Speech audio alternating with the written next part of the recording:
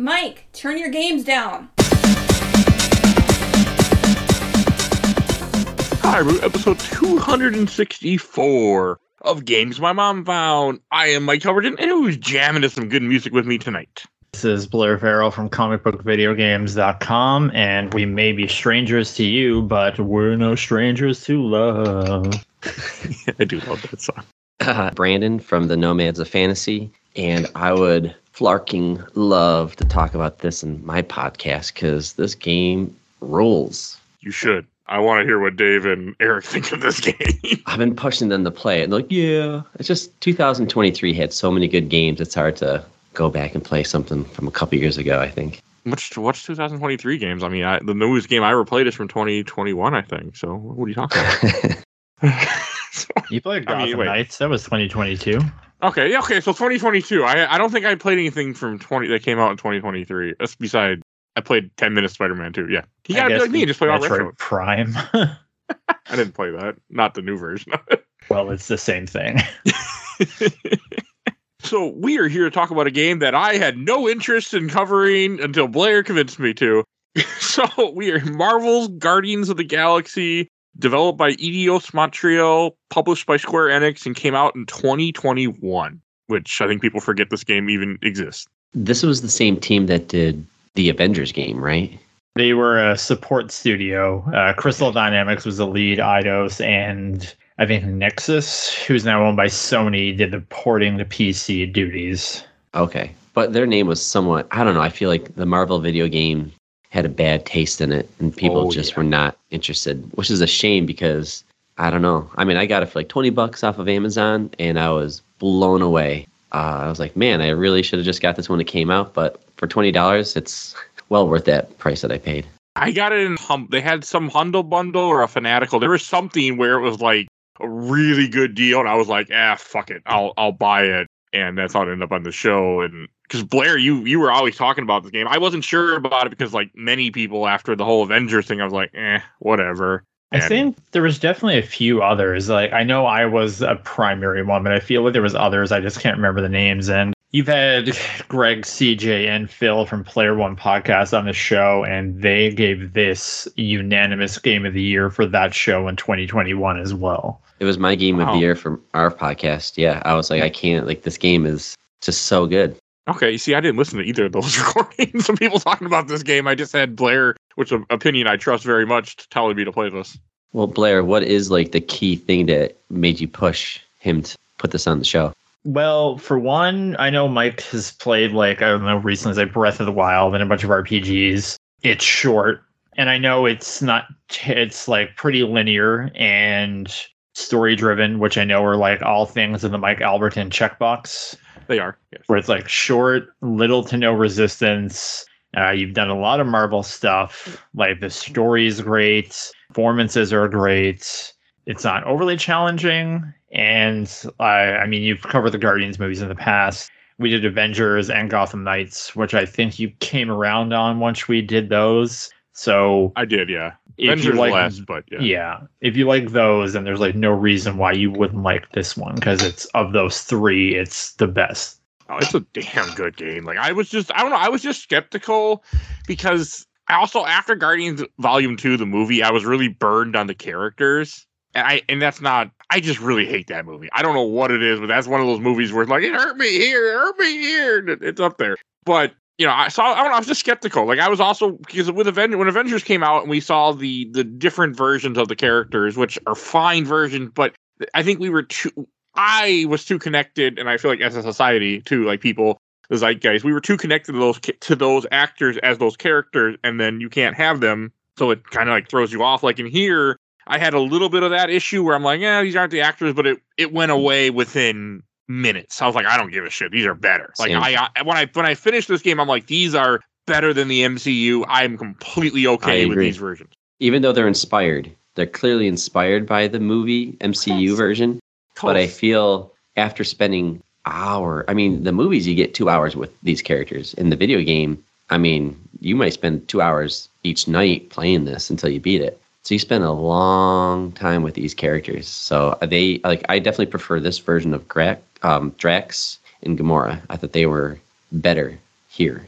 Yes, 100%. Drax is good. I really, really like Gamora in this. Yeah. I'm assuming it's more towards the comic of I don't know anything about comics of Guardians, unfortunately. I've never read a single issue of this team. The reviews say it's like a hybrid of like the MCU and the comics. It's a lot of things, and I think for them, this game had a lot of things stacked against it before it even came out. I think the biggest is that it has the same publisher as Avengers, and when Avengers eventually unveiled itself, it very much was I know the joke is like in Spaceballs, it's like, you idiot, you captured their stunt doubles, and they look very much and act like the MCU. And when the Guardians game showed up, people had a bad taste in their mouth because of Square and Avengers. So when this eventually revealed itself, they leaned in the trailer towards Star-Lord with a tape player, like Drax doing his kind of shtick from the movies. So it looked like the bargain basement's MCU. But then as I haven't read a lot of Guardians, I read some of the Brian Michael Bendis run.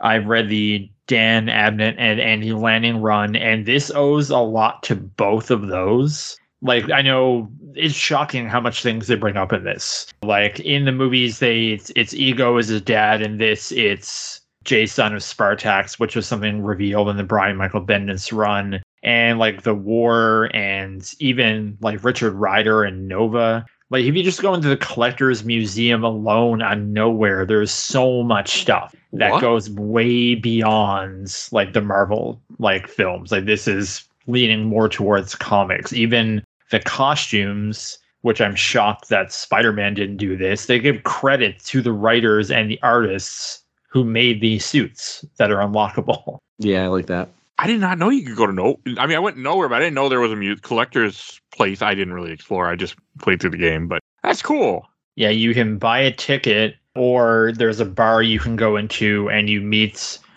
a character named Lipless. And he's like, oh, you're my friend, and you don't know who he is. So you kind of have to like fumble through this like Storm Rider song, and he'll give you a ticket. And like in the ticket, it's, I know, like the ultimate nullifiers in there, Stanley's glasses, Frog, Thor's hammer, Richard Rider's helmet. Yep. That is so fun. Yeah, cool. They had the frog Thor there. Oh, I thought that was funny. Thor now. I did get some of the references, because there was one where I caught a couple Easter eggs. When you were going through a computer at one point, you could see Richard Rider and said missing in action and some other stuff. Like, that was cool too. Yeah, I would. I don't know if you can replay any chapters in this game. I don't think you can. You can? Okay, if you can, I don't know. Just go. I didn't look. I would say while it's still installed, just run around. Oh, is it? Yeah, I would say you could. The moment I beat a game, they get uninstalled. Oh, okay. So what's funny is when I beat this game, I beat it a year ago, like this week, and here I am replaying it again. I did the New Game Plus. Nothing crazy, but you get to keep all your abilities. So I was just flying through the story the second time, and yeah, it holds up. I there's so much that happens in the story. I kind of forgot some of it. I mean, this game, I don't know. It does some fun things that, like in one of the earlier missions, Rocket takes over the HUD of the video game. And while you're trying to like navigate across this level, you're also supposed to challenge him, taking out like these aliens that are hanging around or something like that. So you can, stuff like that was like, oh yeah, I totally forgot that this game plays around with the game itself. I won't give away the one that happens at the end of the game, but I thought stuff like that was really charming. And I'm like, this game just has so much charm to it. I also love how that is the reason for all their problems. It's because they were shooting ugly things inside this quarantine zone. Yeah, what do you guys think of the plot for this one? I think it's a pretty cool concept. It's good. It's a villain. I mean, all the villains in this were nothing that I expected, which was nice. I mean, again, I don't know Guardians very well, and I just know the movies. Same. Like, these are characters that are like blank slates to me. The only other Guardians game I ever played is the Disney Infinity 2.0 Guardians game. So that's it. I don't have there aren't many to play, but I have very little experience with these characters. I like it. I like the plot. I like the way that the game keeps you going, and just, it's a really good story. Like, I was really happy that Blair convinced me to play this. Like, I needed to play this, and when I saw it on a deal, I was like, hell, there's no reason not to. Each character has like that to it, and I love that they resolve it. It's something that I think comic books is notorious for, because if they solve their arc, like what's the point of reading it further? So they just kind of stretch it, and that they're more or less the same person that you fell in love with since issue 1. But like in the movies, in 2 hours or like a trilogy, you can really complete an arc. And this game, you totally get to complete everyone's arc. And I love their stories. I think Gamora's is my favorite, but Drax was really good. And even Peter Quill's, where from the way the game opens when you're a kid, in the flashbacks and then all the stuff that happens at the end, I thought, like, I truly care about these characters. And usually video games, at least for me, I don't get emotionally connected. I just can't. I don't know if it's the writing. I don't know if it's what it is, but I can never really truly connect with a video game. But this one, I don't know. I want more. Like, I really want a sequel. Yeah, that's not happening. No, unfortunately.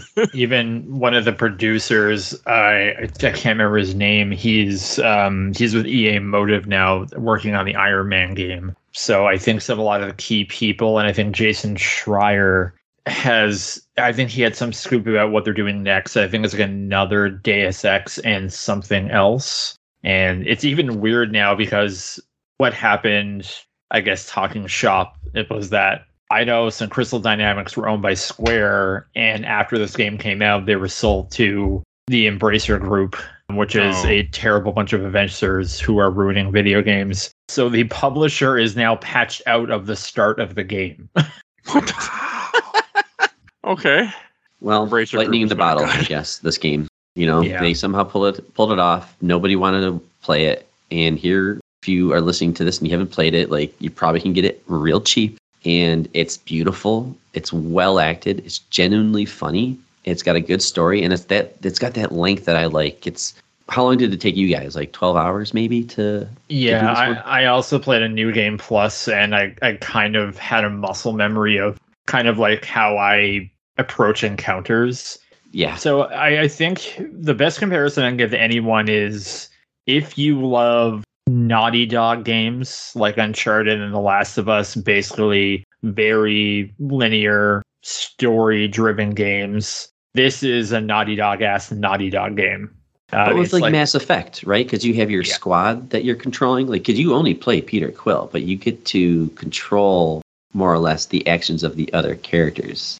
Chat with them. And it feels good the way they do it. And that's how I always envision this, like a Guardians of the Galaxy game being, is the only thing, and this is not a slight against the game, it's kind of an industry trend now where I love replaying this, but what's hard about certain games like this is when you're replaying them and you kind of know the beats, and it's like a little bit kind of not boring, but you just have to kind of know what's happening. Mm-hmm. I know you haven't done the most recent Resident Evil games in this show. Unfortunately not. But in Village, there's like an incredible sequence. But when you replay the game and you know what's happening, it's a slog. And there's only like a few moments in this where it's just like, okay, I just want to kind of get on with things. But for the most part, like it's linear, but there's just enough room to explore off the beaten path. And like there's always something, whether that's resources or costumes, to find. And I know there was some pre-order bonuses, and what's great is that you can find those. So you're not. I didn't know that. Yeah, like everything. Because I bought this day one on PlayStation 5. Like I have the collector's edition with the steel tin. And I think it was, I can't remember which suits were in that bundle, but you can still find them in the game if you just bought into the regular edition. That is nice. Like, I appreciate that they weren't assholes about it. Because I feel like games usually like, oh, hey, since you didn't get the pre-order bonus, well, you can buy it here for $5, $10. Woohoo! Like, they like shit like that. I like, Blair, what you were saying about, because, when you play this game twice, the only weakness I think this game has is its actual gameplay, like the fighting. It's not bad, but it's not great. And it's like I think it's the weakest thing. It's kind of some of the down. Fights drag on a bit too long, especially towards the end. Right. Yeah. Especially when you kind of have your rhythm. So it's like my strategy is I use Rocket to bring people in, I snare them with Groot, and then I just have Gamora jump on top of them, which generally kills enemies. So I don't really play around with a lot of the other things. I just know my build, as it were.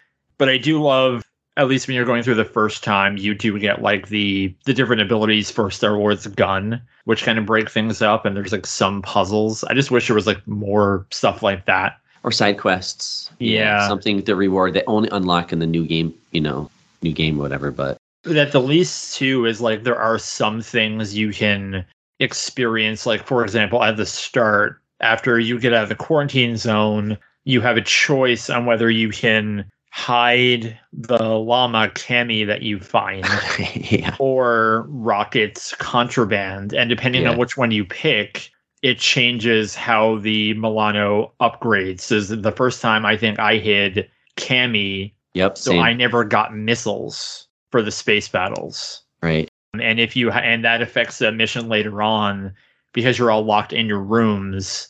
And if you pick the contraband, you have to. There's a mini game where you're basically singing "Don't Worry, Be Happy," and Gamora is a terrible singer, and you have to use that to kind of guide Cammy to a button or something. But if you hide her, you just have to like sneak out a hole that she chewed into your room. Okay.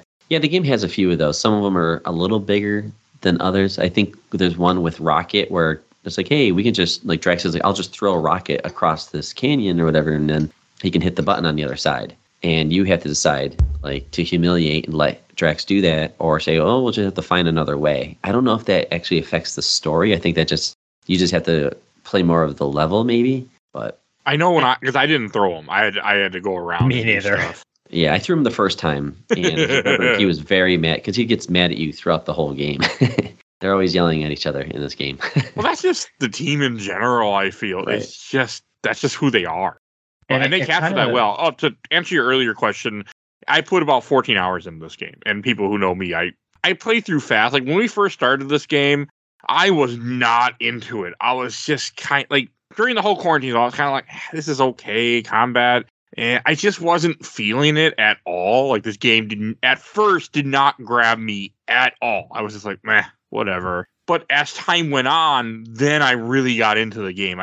Yes, the combat can get repetitive. Like you guys are 100% right. Because I never really stuck to doing the same things. I don't know why, but I would just switch off randomly just to do other stuff just because I didn't really ever pay attention to how I should do it. I don't know. I just didn't care as much. I had fun. I didn't have a really good strategy for combat. Was it the group huddle in the action scene? Is that what got you when they started playing the music? I think that helped when that first showed up, and the first song I got was, I think, Never Gonna Give You Up. And I was just like, all right, I'm sold. And that's what started it. It took a little bit. Once I got through the quarantine zone, I got farther, and I think then I started to really get into the game, started to understand it, and appreciate just how much this game is wandering around, talking, exploring a bit, following a linear path, which is nice after all the games I've been playing, and then a combat scenario, which is a closed arena, essentially, where you fight endless amounts of enemies until they run out. And I got okay with it, because it just got fun enough.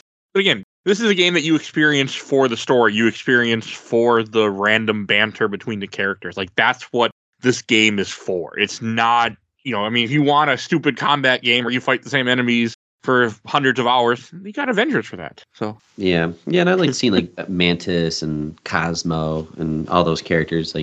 Mantis is incredible. She's my favorite character in this entire game. Same. I did not like her in the movies, and I'm like, she is great. No, I like her in the movies, but I hate her in the movies. I really hate the second movie, which you're going to hear me say that over and over again, by the way. Just to be I like them all equally. I love too. And I think Mantis really wins you over in the holiday special too. I have not seen that ever yet. I've seen the third movie, but I never saw the holiday special. I'm kind of burned out on MCU, unfortunately. So. I'm with you on that. I'm totally with you on the burnout, man. At this point. But this game, I think Guardians is its own. It's like Deadpool and Guardians. I think people are still okay with because they're kind of the outsiders of the superhero formula. Yeah. And I think this game just kind of captures the fun of Guardian. You got really catchy music, really funny characters, but there's heart to their stories.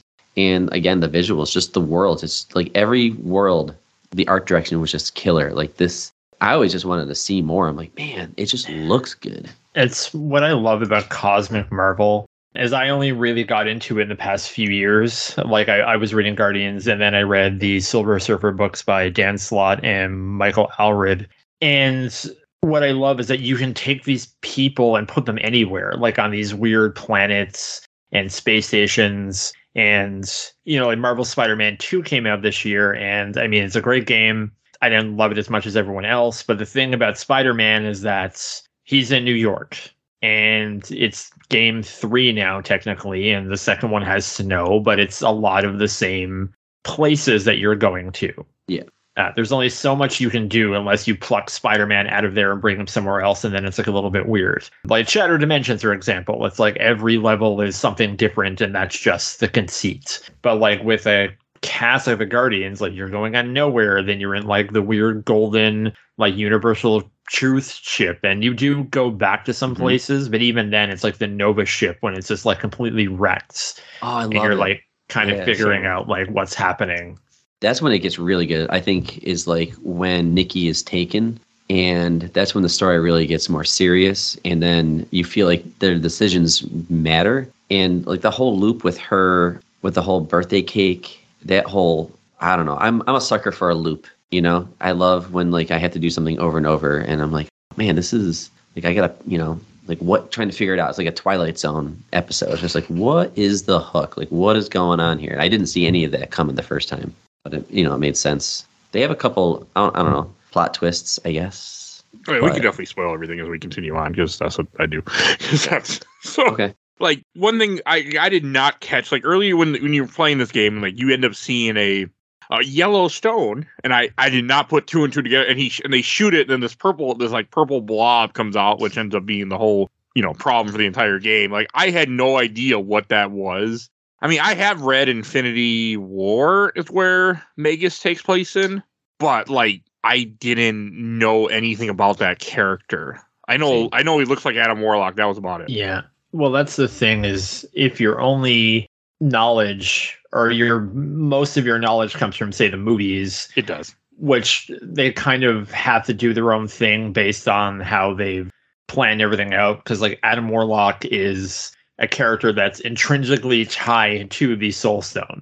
Yeah. But in the movies, he never debuted until a few years after the Infinity Saga was over and all the stones are gone. I thought it was weird. I really thought Adam Warlock was going to be in the movies before that when it came to the Soul Stone.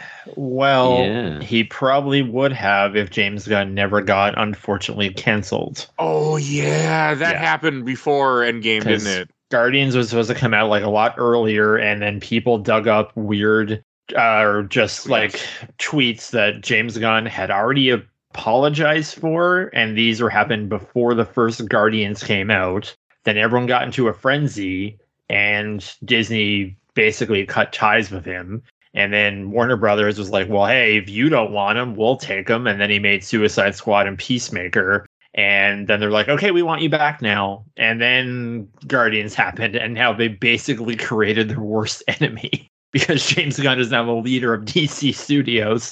Right. So it was like weird... to be fair, it feels like it won't matter because when DC Studios takes off, I feel like Marvel is just crumbling down anyway, and just they need to take a step back. So. And that's the thing about, like, you mentioned like Deadpool earlier and Guardians, and the thing about those properties. And I mean, Ryan Reynolds isn't like the director. I think he might have some writing input on Deadpool, probably more than what I am giving him credit for. But he's kind of the one who's spearheading that project. And same thing with James Gunn and Guardians. Like the Guardians films, they are in the MCU, but they're also James Gunn films, which is why in this past year, like Guardians 3 felt so much more different and refreshing than a lot of Marvel's output recently, because it has his stamp all over it, and it doesn't really set that much up except for maybe what the team looks like going forward.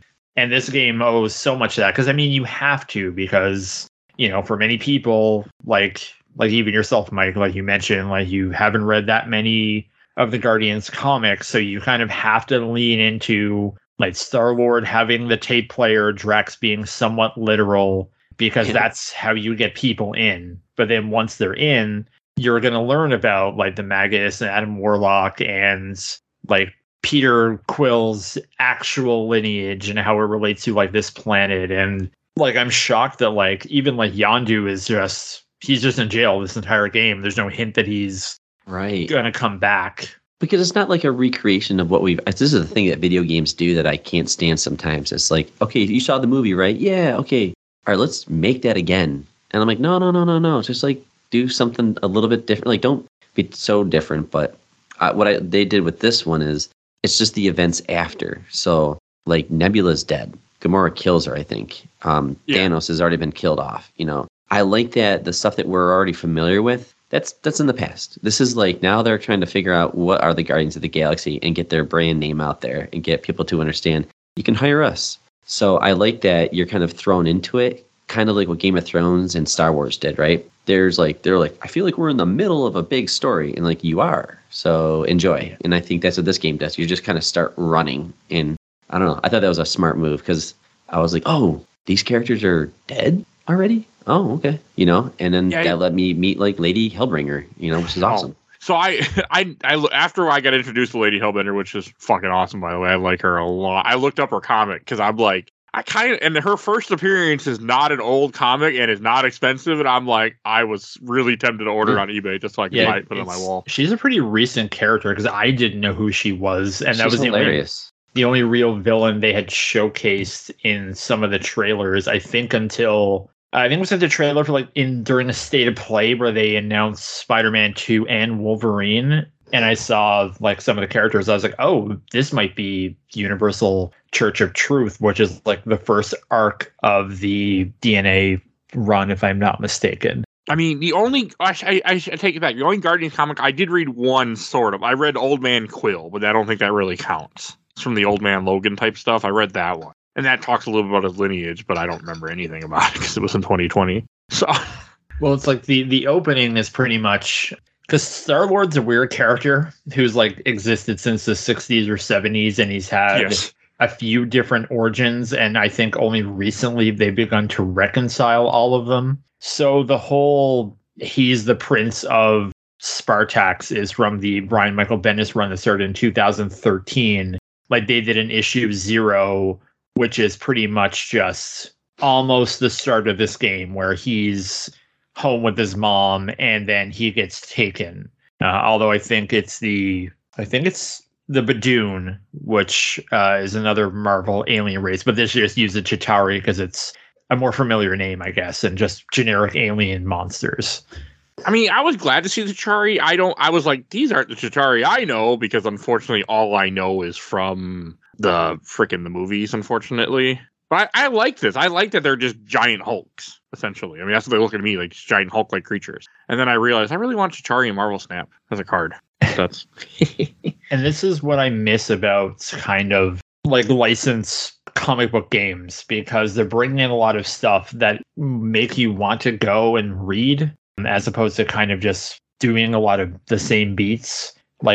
If you read this and you go see the costumes and you just go into the viewer and it's this is from Guardians of the Galaxy issue whatever 2014 written by whoever, and you're like, oh, maybe I want to go read this, or who is Richard Rider, and then you'll start getting into a wormhole, or a rabbit hole of oh, what happened here. And I think a couple of years ago a lot of this was out of print, but now they've recollected it. When I started reading Guardians of the Galaxy in 2013, I wanted to go back and read the Dan Abnett, Andy Lanning run, but it was all out of print. Because there's a few books, it's Annihilation and Annihilation Conquest, and those are kind of a big Universal War setup for their Guardians of the Galaxy run that kind of brought in the team of Peter, Gamora, Rocket, Star-Lord, etc., which you see here, and they kind of loosely bring that in. And yeah, it's such a huge universe, like you said. It's like Star Wars, where something has happened but you're just coming in on this story. Yeah, the world building I think is pretty solid. It's taken something that you're familiar with, be it the comics or the movies, and kind of does its own thing. So I think anybody that is a fan of Guardians of the Galaxy, sounds like, because I'm hearing you, and you clearly are a fan and you enjoyed the game. And then you got people who are more casual about it, like myself or maybe Mike, and we had a great time, So I think it's just a win-win if you like video games. To your earlier statement, I'm glad that, I agree with you. I'm glad they got rid of Thanos. I'm glad that we got that stuff out of the way so we don't have to retread things that the movies have already done and we don't need that. And I think that made the game better. Like, you know, your first, like when the first game starts off, it's just them up to antics, then they get arrested, and like the whole thing is you're trying to pay off a fine. So you decide, okay, hey, we're gonna trick Lady Hellbender, this fucking like demon goddess, almost like person, like this gigantic, this woman that can freaking breathe in space and has an army of monsters because we need money to pay off a fine. Like, it's fucking hilarious. And then that leads to all the other issues that come later on when you find out that that they shot the Soul Stone, they released Magus, and Magus infected the whole Nova, this one Nova ship was then infected like almost the entire galaxy in the process of it. Like, it goes from a very simple story to a very big story, but yeah, it got me 100% interested to read comics and to read more Guardians. Like, I don't really give a shit about these guys normally, but I'm like, I want to read more now. Right. So for the Lady Hellbender mission, which did you pick? Did you pick to sell Rocket, or did you pick to sell Groot? Groot. The first time I did Rocket, the second time I did Groot. That's what I did too. Yeah, and it's the same outcome. I didn't finish my second run through before this recording, so maybe there's something at the very end that happens, but I didn't notice anything. I don't know if you have to, because I know when you rescue Groot, you have to sneak around and not wake up any of the sleeping mercenaries. I'm not sure. Oh, you know what? Yeah, maybe that mission was a little bit different. All I remember is that Rocket, if you put Rocket in situations, he gets very mad at you, more so than usual. That's what I did the second. I was way nicer to Rocket. When I play games like this, I always try to make nice decisions. It's just me too. In my Good guy. DNA. Yeah. I mean, at this point. Yeah. So that's what, like, but this game kept me going the entire time. Like, I'm watching the speedrun of it right now to try to remember stuff that I forgot. Like, I've been playing too many games. Well, I got a question. Did you guys close the refrigerator door on the ship? No. Oh, a bunch. I don't think so. Maybe. Every time I walk by it, I have to. It's such a fun little thing. They just have this little refrigerator door open in the middle living room area, and you can just close it. And you just keep closing it, and I don't know. The banter around it, it's funny. Oh, the ship in general. I want to take us in. So that's something that I think video games get right or wrong. Destiny is a great first-person shooter, but like you don't have any time hanging out in your ship. And I feel like a space game has to nail that. And then Starfield came out, and it's just a meh experience in your ship. So I feel like some games get this right. I know Mass Effect did a really good job where you get this big ship, you're the captain, and you walk around and talk to people and all that stuff, and it feels like your own Millennium Falcon or something. In this game, it has it. Like, you don't have to walk around and talk to people, but if you want, you can go. There's a space llama down in the docking area, you know, so it's got that, like I said, Mass Effect thing, you know. You can just kind of walk around and talk and play it real RPG mode, or you can just do a straight up third person action game and just beeline it. I mean, to also like another thing you were kind of like I did run into some stuff where depending on your choices that you make or how you do with the dialogue trees will play out later. Like there's an early part with Nikki where if you get the key card from her, you end up skipping a whole battle later on in the game. There are multiple stuff like that where you could skip fights depending on how you talked. I love that too. Yeah, and in the final battle, because something I actually had to look up how to do it because I did a few runs through when it came out, and I think it wasn't until my third playthrough when I bought it for Xbox that I had the world mine show up in the final battle. Oh yeah, when you talk for the Kree. I didn't know the Nova had a world mine. I thought that was the Kree, but then again, I don't. I know they have the Supreme Intelligence. That's that big ugly blob thing, right? Yes. Okay. It was in the Marvels for like a hot second. You know, I haven't seen that movie. I mean, a lot of people haven't. I wanted to. I really wanted to, but I didn't want to go by myself. My wife, you can go by yourself. I'm like, but I want to do a date night where I get to see the movie and take you out and make you happy at the same time. But I was like, yeah, it's not worth it otherwise. I'll go record. So I didn't go see it. I saw Aquaman though. It's weird. She wasn't interested in going to see Marvel, but for some reason she wanted to see Aquaman: The Lost Kingdom. Oh, gee, I wonder why she wanted to see that. Me too. I don't. So I was thinking about the plot actually. So there is a couple main villains in this, but you have that Golden Church character. I know he's probably from like the comics. I've never seen this guy, but what they call it, the Universal Church of Truth, yes, led by Grand Unifer Racker. Right. Okay. So he was already captured by the Nova Corp in the beginning of the game, and Peter Quill is the one who releases this main villain, right? So like the dark side of what's his face. So like Adam Warlock. what would have happened if he didn't release that evil creature and you have Raker on Nova Corp? Like, was he going, because he's the one that's taken over people, right? Was it what would have happened if he never released that creature? Like, would this have played out the same? I think nothing. I think he just would have been arrested and that would have been the end of it because he wouldn't have had the power. Magus was searching for like a host and searching for connected with someone who he's the guy that released Magus. Yeah, he was trapped in the Soul Stone and then it got out. And then they were, because even the catalyst of everything, I kind of fumble on the start because I think they also were going around the quarantine zone because they knew something was there related to the Magus and kind of the promise, which is kind of like Monkey's Paw Wishmaster style thing where you get what you want, but it's not real. So it kind of like, it just would have been, nothing. They just probably would have went to Lady Hellbender, paid off their fine, and then that would have been it. Okay. Yeah, it wouldn't have if I remember correctly, I think maybe he was in the quarantine zone. They caught him, and that's why he got arrested. I can't remember. They said they just found him floating in space looking for his church or something. But yes, they didn't have any like the weird faith energy that powered their ship, and then I think, because you find out that Carell, who is like Peter's, Flame. Peter had a past with, like Old Flame, which I think I have a book. They did a tie-in novel for this, and I think they mentioned that when they get together on that planet and everything. And then the incident happens where like she effectively dies, and then it's Nikki's fault because she's stowed away because she just basically wants to grow up fast. Oh, I really like Nikki. I like the whole storyline, how they lead you along all game with Nikki. That was great. Yeah. That actress is about 20-something years old. That's fine. She does a good job. Yeah, it's sad. It's a sad story. You're thinking, they make you think, hey, this could be Peter Quill's daughter, and no, it's not the case. She's really she's like, was it Gamora, right? She was a war orphan, because the entire game they basically say like, and I kind of wish they would have pulled on that thread and just had it be, but then as the game plays out, he's like, okay, she's going to be like a surrogate daughter, and that's a character that I didn't really know a lot about because is she from the comics? Yes, because I looked her up after because I thought it was someone else that she was going to turn into, but then I looked it up and I was like, oh, it's this person who I don't really have a lot of background with. Okay, yeah, I liked her. Nikki was great. Honestly, all the characters. There was not one character I was like rolling my eyes against. Like, I thought all the characters were fun that you meet. Everything like. But I want to go back to like Mantis. As I was saying before, like I really don't like Mantis in the MCU, but in this, she was just.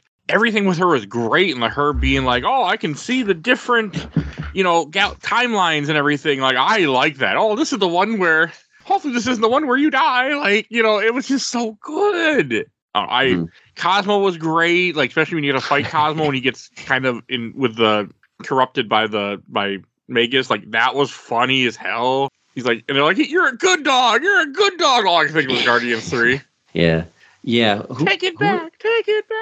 Who were those twin goons that attack you? They were pretty interesting. They got me from the comics. They're actually from Thanos' first appearance in comics, by the way. Oh, no shit. Okay. They're on the cover of that book that is now worth tons of money, and I had a chance to buy it for cheap, and I fucking regret it. But that's neither here nor there. I had a chance to buy it for $50 years before Thanos was in the movies, and I did not. So. Whoops. Maybe it's even cheaper. But Iron Man 55, I think, is the issue number. But no, they're old characters from the comics. And it was good. I can't remember their name. I know they're the Blood Brothers, but I knew exactly who they were as soon as they showed up. I'm like, that's a deep cut because they haven't been in anything else. I mean, I'm sure they've been in comics. They haven't been in anything else that I'm aware of. And I live in this world. So, right. So I was like, okay, that's cool. They had a lot of deep cuts in this, and I appreciated that. The character design was really good. Like sometimes video game villains can be very generic, even if they're based off of like a comic. They just seem like generic, but I feel like these characters they were acted well, but the art direction, they just look different. And I'm like, yep, this is a cool looking character. It makes me want to sneak in the comics for a second just to see, just who they are based on. And I thought the game did a hell of a job with their character design as well. I mean, trust me, if I didn't have as much going on as I do at the moment, I would have texted people and be like, hey, let's cover a Guardians of the Galaxy comic. But I got too much shit going on at the moment that I got planned. Yeah. But, no, I mean, that's what this game did to me. It made me want to dig more into it because the characters are just so well done. So, like, I mean, that's impressive to me when you could make me that interested. And, like, I really felt for Groot in this game and Rocket. And I know I like the character because of the movies, but, like, they did such a good job of making you care for everybody on your team. Like you were saying earlier about the story arcs, like, Rocket really grows in this. Even Drax grows, like, all the stuff with Lady Hellbender, where she's like, oh, you're Drax the Destroyer, huh? Like, I like when she's flirting with him. That was wonderful. Yeah, I like the joke where they're like, oh, yeah, Drax loves Lady Hellbender. Like, it's like, what are you talking about? It's like, your voice changes, and you're all like, ooh, Lady Hellbender's like, that does not sound like me at all. And I was just like, obviously, Drax, they're not impersonating. It was just funny. Like, the jokes were really good. Yeah, I don't know who these voice actors are, but again, like, I'm a big stickler on finding good voice actors because I saw Troy Baker is going to be Indiana Jones because we can't find anyone else to voice characters other than, like, Nolan North and Troy Baker, I feel. Because they're famous. That's all. Well, it's kind of like a big name. I also saw that, but I would rather Troy Baker voice Indiana Jones than them try to like shoehorn in a Hollywood actor, which is what they're doing with a lot of games now. Like, I feel that the era I like that. I'm a fan of all that. I am so over the voice acting of video games for the last 30 years. There's like so many good games, and I'm like, I gotta turn the voice down because it's so bad. But I can't imagine, like, you know, you have people like a Kevin Conroy who was a nobody until he became Batman, or Roger Craig Smith who did Ezio in Assassin's Creed, or Yuri Lowenthal in the Prince of Persia games. Like, the era of kind of those guys coming up is dying because you're getting like Hideo Kojima working with major actors, Idris Elba in like Cyberpunk, yeah. And then like these actors, like, you've never heard of them. Like, they're all Canadian, and a lot of them, well, I don't know all of them, but I know John McLaren, who does Star-Lord. He's done a lot of, like, he's done a few Hallmark movies, as I've seen him in some of those, and kind of like those things. You know, he's in a new series streaming on Crave about a hockey player, which is, you know, very on brand for Canadians. But he's also streams. If you follow John McLaren on Twitter, he streams pretty regularly, and he'll talk about like working on this, and like he's a really nice guy. And that's what I can tell from playing this, that the amount of buds that people were saying, that I could tell that most of these people were Canadian. and that's something that for me was very nostalgic, because like kind of when I got in games, like during like the PlayStation era, it was the voice acting pool was all pulled from Canada. So all of these like Canadian people, like Alison Court from like Resident Evil 2, and a bunch of people who did like the voices like Beast Wars and Reboot, who just got big just as they pulled from like Vancouver. And to see like a bunch of like a group of basically unknown Canadian actors come up again, it just, you know, it made me happy. It gave me, I guess, pride for the country, I suppose. I don't know. I'm liking this mix because when you get, it's like a little game called Firewatch, and one of my favorite parts about that game is there's the actor, I think it's Rich Sommer or something like that. He's from Mad Men. He does the voice of Henry, and it's a very dialogue heavy game. And I just feel that those people are at another level when it comes to if they can pull it off, because it's not everybody's going to be like kill it. You know, like Keanu Reeves. I mean, you're not watching Keanu Reeves because of his acting. I don't think, you know, it's more because he's really good at action. He just has the body for it. He just looks cool, you know. So if he does the voice to I forget the name of the character from Cyberpunk, but like, yeah, it's Johnny pretty rough. Silverhand? You got it. Yeah, it's pretty rough. It's Keanu Reeves. He did not like do anything different. But yeah, Idris Elba, I didn't play the DLC yet, but I'm assuming he probably brought some gravitas to it. He's a great actor. But so, I think when you have that, it's like some people, like you're getting people who grew up with games and they love it. But then some people just now see it as a job, and you don't get that same level of commitments Like, how much money would they spend to, say, get Giancarlo Esposito in Far Cry, where he's going to do, like, a little bit and probably get nominated at the Game Awards just because, and they could have, hired a really talented actor whose main kind of income and skill is in voice acting and just would charge a lot less. Like Metal Gear Solid 5, like, do we really need Kiefer Sutherland when we have a perfectly good David Hayter? Yeah, but that's nostalgia, I think, because like I've played those games over the years, and I don't know. I mean, it's probably the writing too. It's pretty dry. It's like the Master Chief, Like I love Halo. I love the Master Chief, but when he talks like this, it's kind of ridiculous, So I don't know. It's weird. I think this is a new era, though. I'm hoping that it challenges some of the veteran voice actors to step it up, because I think Guardians of the Galaxy is a great example of it. There are so many characters talking, and they're all doing a good job. Sometimes you play a Final Fantasy game, and there'll be one of those characters on the team that's just like, you're not going out on this mission because the voice actor is annoying, and I'm not. You're not leaving the ship, So I don't know. That's just me. This is a personal thing that I have, and that's why I think this game is great, because it scratches that itch where it's just like I can listen to these guys talk the whole time. And that's a really hard thing to do with a game where it's interactive. And I even love when they give you the hints that, because sometimes in games, and I know there's like a kind of a joke where there's two paths and you think you go down the one that you're not supposed to, and then you go down the one you're supposed to, and then you miss going over to the other place.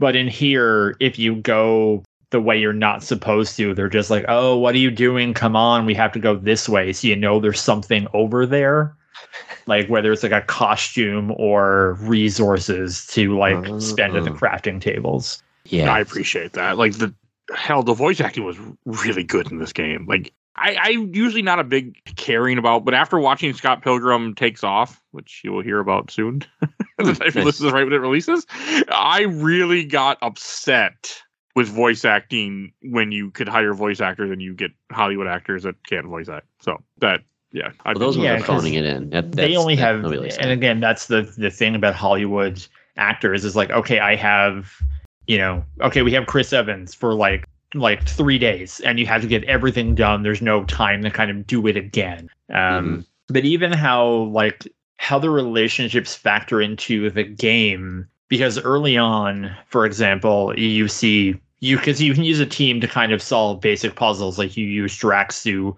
move something, or Rocket to like go fix something to build a bridge or open a door. And at the start of the game, when you're kind of they're still not they're a team, but they're not formed.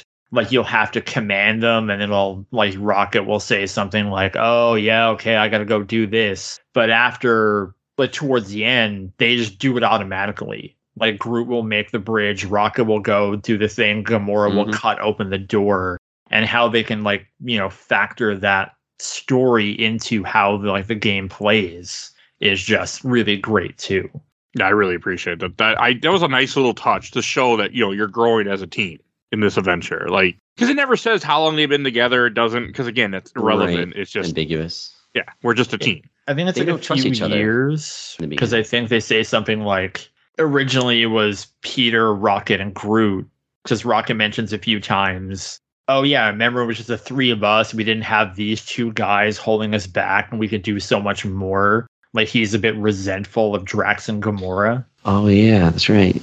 Yeah, it's probably been a couple years then, but this game brings them together, because by the end they're definitely a family, which is what you notice. Like some of that stuff can fall flat, but I feel like the tension in the beginning, you're always between conversations, you can interject and like side with somebody or not say something, and over the course of the game they start like complimenting, like, hey, like that was actually a pretty good move, thanks for bailing me out there, like they start trusting each other, and then by the end they feel like a unit. And I don't know how much you explored, Mike, because sometimes you can find like items in the world that you bring back to your ship, and then you kind of like give a present, like a doll, to Gamora, and then she'll like tell you the story about how this thing happened. Or you can get like a universal translator and you'll bring it to Groot, and Rocket will say like, there's no packet for translating Groot. I found a couple. I tried to explore in this game I tried to take different paths and I tried to look for stuff. I didn't try to rush through this, but I missed a lot, I'm sure, just because I just would go the right way and not realize it right away, or not see the other path. For some reason, I was really bad at telling an area where you're supposed to squeeze through. Like, I had a really hard time noticing that. I had a few instances like that too. And I've gone through this a few times, and even then it's, that loading screen area into the, the trope now where it's like the squeeze to load into a new area. Those Tomb Raider games, those new ones. I was here we go. I think God Uncharted, of War is that with that too. First. Yeah. And something I know that's optional, that's incredible, and you can completely miss it. And I'm assuming that you did, Mike. Did you talk to Drax while you're on Nowhere? No. Okay. Because there's a whole conversation where Drax is kind of just like looking out into space. I think it's like this area that's like the edge of the universe. Mm-hmm. And Peter and Drax just have a conversation just about religion. And Drax saying, like, this is heaven to my people. And if you don't die a warrior's death, then you don't go to heaven. And Peter kind of explaining, like, Christian heaven to him. And, the two of them kind of talking about like their loss and like, I think my mom died and she went here, and like Drax is like, I don't know if my family's there because they didn't die this way. And it's so great, but it's also something that you can completely miss. Dude, the whole Gamora thing I didn't do the first time through, and the second time I made an effort to find the dolls and talk to her more. And her whole story about why she collects dolls I missed. And it's sad. Thanos just totally one day just gave her, the only time she got a gift, her and her sister got a doll. And then, I don't know, somehow when she wasn't looking, Thanos took it away from her and brought a rift between her and her sister, and they started blaming each other. And then he took the other one from Gamora. And it was just like a lesson of just like, don't like anything, you never find happiness or something like that. But he was just like a constant jerk. And she said that was the only time I thought he would be nice. And it was all just a test. So it's like, yeah, you totally could have missed that. Out on that. Yep. That's cool. But what's funny though is I did it too early in the game because I had this conversation with her about this sincere story about why she collects dolls. And I'm like, I totally understand why. And then I go to start the next mission. I go to the cockpit. She's there and she's trying to buy some dolls, and she closes it right away. It's like, were you trying to buy dolls? She's like, I don't want to talk about it. And I'm like, it's acting like that conversation didn't happen. And I was just like, but we just went through it. So I think they messed up a little bit where you can learn about the story of the dolls, and then something happens that you have to experience in the story. And it just didn't really happen in the right order. But yeah, talk to those characters. Go in their room and chat with them. It's well written. They're beautiful stories. Oh, and to go back to the Drax thing, I just want to say, so Drax is a Klingon is what you're telling me. All right. That's what I was thinking of the whole time when you said that. I'm in a Star Trek mood lately, too. So I like that Drax has got that. His mind is like taken over. That was good. That was fun, because then you get a lot of Mantis. Yeah. Well, that and the whole idea is that, he lost his family. So he's like, that's why he gave in to the promise, because he wanted his family back. I mean, right. And earlier when you were talking about the faith power, I could think of, hey, this is a situation where thoughts and prayers actually do something. I had to make that joke. Someone out there got mad at me, but I had to make that joke. And even so, in the final mission, you kind of have these new costumes that seemingly come out of nowhere. But if you go into Rocket's room and there's a note where it talks about how he's negotiating with someone to get solid gold costumes and how expensive they are, because it's something where it's like, okay, here's our coming together moment. Like it happens at the end of Avengers where they kind of have like new suits, and the most recent Spider-Mans have had the same thing. And now here, and it's like, well, where did these come from? Like they're broke, but it explains that. And that's what happens when you kind of look under all the nooks and crannies. Yep. Oh, and also like with Adam Warlock, I want to mention about that, which I thought was amusing too, is that he reminded me of like Luke Skywalker from Star Wars. He just off, or Yoda, just off in the middle of nowhere, just hiding, doesn't want to do anything with anybody. I really liked that. It felt very fitting. Yeah. Did you guys like the two endings that this game had? I thought that was good. I unfortunately knew, because I was looking up a guide when I was playing this, so I knew what was coming. So yeah, but I wasn't surprised, unfortunately. I wish I wouldn't have been looking up a guide, but I looked up. I didn't follow a guide. I just looked up a guide to see how many chapters were in the game, so I could plan out how much I needed to beat in a day, each day. Yeah, Which did hurt the game a bit for me, and it's my fault. So I can't. Yeah, I wouldn't. I was a little bummed that I spoiled Magus. I spoiled Fing Fang Foom on the same fucking chapter. I was like, oh, I wonder what's in this chapter. Oh fuck. So yeah, I spoiled myself a couple times. I mean, it didn't take away the fun, but no, the ending stuff was cool. Like that would have gotten me had I not known that. I'm like, there's another chapter. I gotta fight Magus still. Like, It's kind of implied because you kind of see him just like urging like he's gonna vomit or something. Right. Yeah. No, it was just visually awesome looking, just like how the game ends and everyone's happy and there's a parade and they're all marching top of the world. And I'm like, this is a weird ending, I feel. Like this doesn't feel like a Guardians of the Galaxy ending. But yeah, that was great. I was like, yes. Stuff like this is fun. And games need to do this more, where they just kind of shake things up a little bit. Don't be so formulaic. The open world games have really, as fun as they are, and I play a lot of them, they're very formulaic, and they kind of need to be to get that replayability over and over again, because it's just, here's a really big map. Now go, like, okay, Assassin's Creed, what are you going to do? Somebody's going to send you someplace, you're going to kill a bunch of bad guys, find something, bring it back. It's the same thing over and over again. On the flip side, the issue with something like this is that, well, I think the sales had a lot of just negative buzz going into it for reasons we've already discussed with like Avengers and Square Enix. But what you're seeing now, and I hope we don't see it next month with Prince of Persia Lost Crown, is that a game like this comes out and someone says, like the reviews say, oh, it's linear, it's like this long, and then you would get this big like social media like wave that says, oh, it's only this long, it's this, I don't need to buy this because it's not 100 hours. Why is this worth, in Canada $100, or in the States like $60-$70? Yeah. They're saying this with Hellblade 2, that it's only 11 hours or 12 hours long. Like, I'll wait for a sale. Like they say, I'll wait for a sale, and then it doesn't sell well, and then people play it once it gets discounted, and they say, oh, why isn't there a sequel? Like, why didn't anyone tell me this was good? And then everyone told you it was good. It's happening with Midnight Suns right now, where that game didn't sell very well, and now everyone out of nowhere is saying, like, oh man, too bad we didn't get a sequel. I'm like, well, you didn't buy it until like it was on a Humble Bundle. Like, what do you expect? I mean, that's how I got it, but that's how I get all my games. Yeah, exactly. But it's cheap.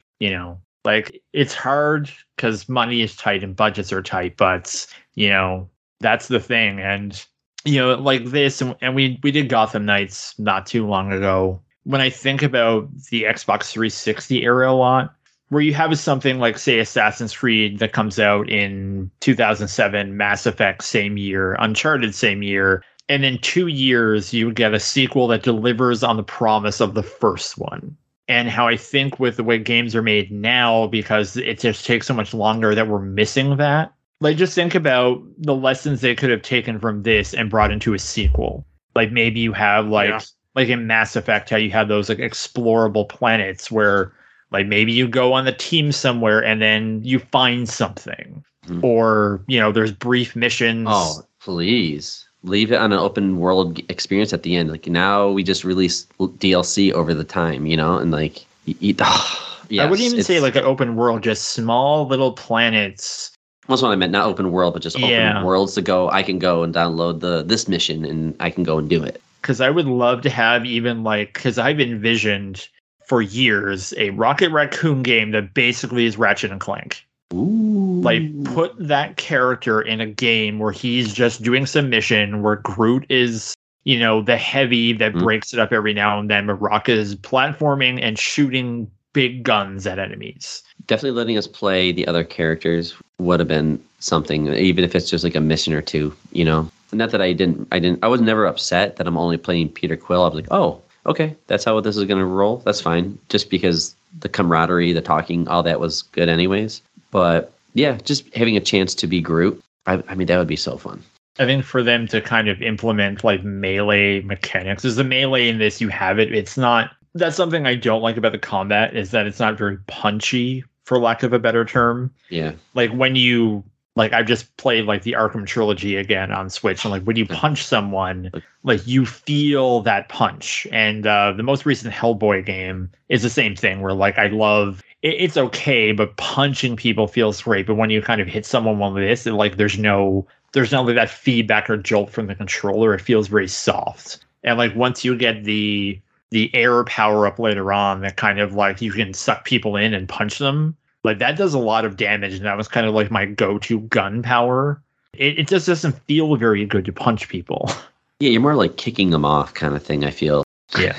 than doing any damage. So there's no reward to do it. Yeah. Like I said, I think the gameplay action parts is like the weakest part. It's not bad, but it's nothing great. It's functional, but it's not point. Spectacular. Right. And then when you play the game again and you're doing that mission, here comes another wave, and a wave is like, okay, this is not why I'm here. I'm here because I want to experience the story again. I wish I could get around this part if I could. But, well, I mean, I don't know. Gamers, the game industry, the movie industry, everything's going through big changes. Hollywood is having a horrible time, and the video game industry is having a great time. Yeah, I mean, things are getting more expensive, but not if you're working. A banger of a year. Was it? Yeah, not if you're working there. He's right. Well, I hate my heart goes to the people that want to make video games and treated like shit. The industry is horrible. The layoffs are bad, but buy indie games, find indie studios, email them, share them, tell them that you played their game. I mean, there are things that we can do because they are out there. There's tons of indie games out there. If you play an indie game, tell everybody about it, because they're cheap anyways. So, I mean, the power is there.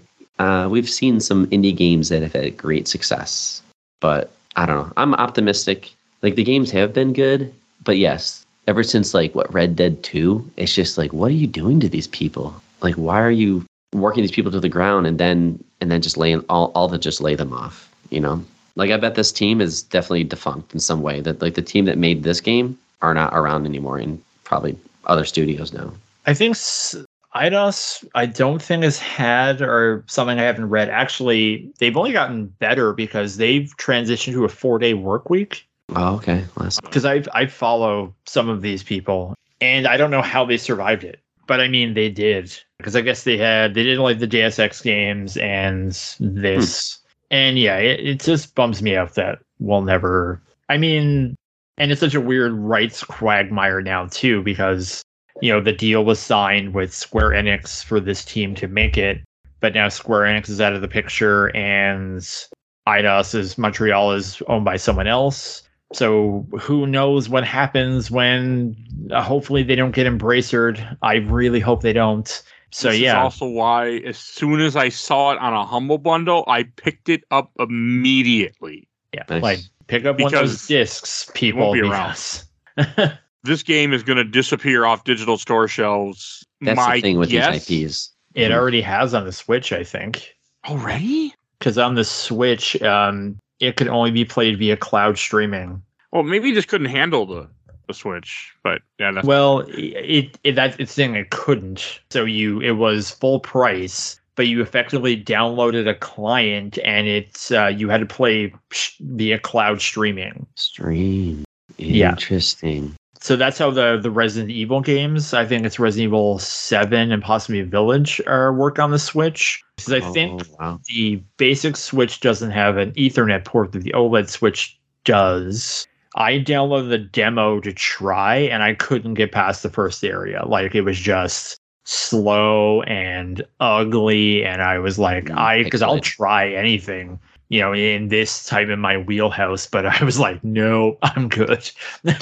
Yeah, it's definitely a danger when you have a big title like this, because ownership gets. Look at all those Lord of the Ring games. Well, that's why anything licensed, you need to pick. Like, if you're a digital gamer, or hell, any game, especially digital gamer, but like you need to pick up the shit. Like, you can't wait. I mean, when you see a good sale, you have to jump. Like, I got Midnight Suns for a really fucking good deal on Humble Bundle because I had it. I'm like, I need to grab this now because it's probably going to be gone in a year or two.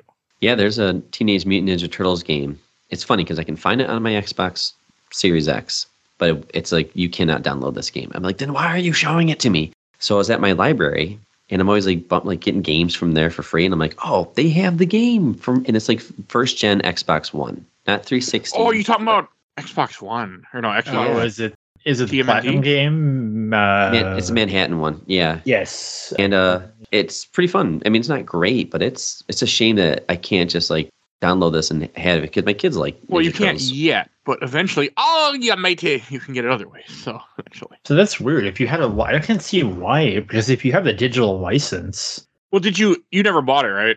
Well, I didn't buy it, but they have a disc version of it at my library, and it refused to be acknowledged on my Series X. But I have an original Xbox One.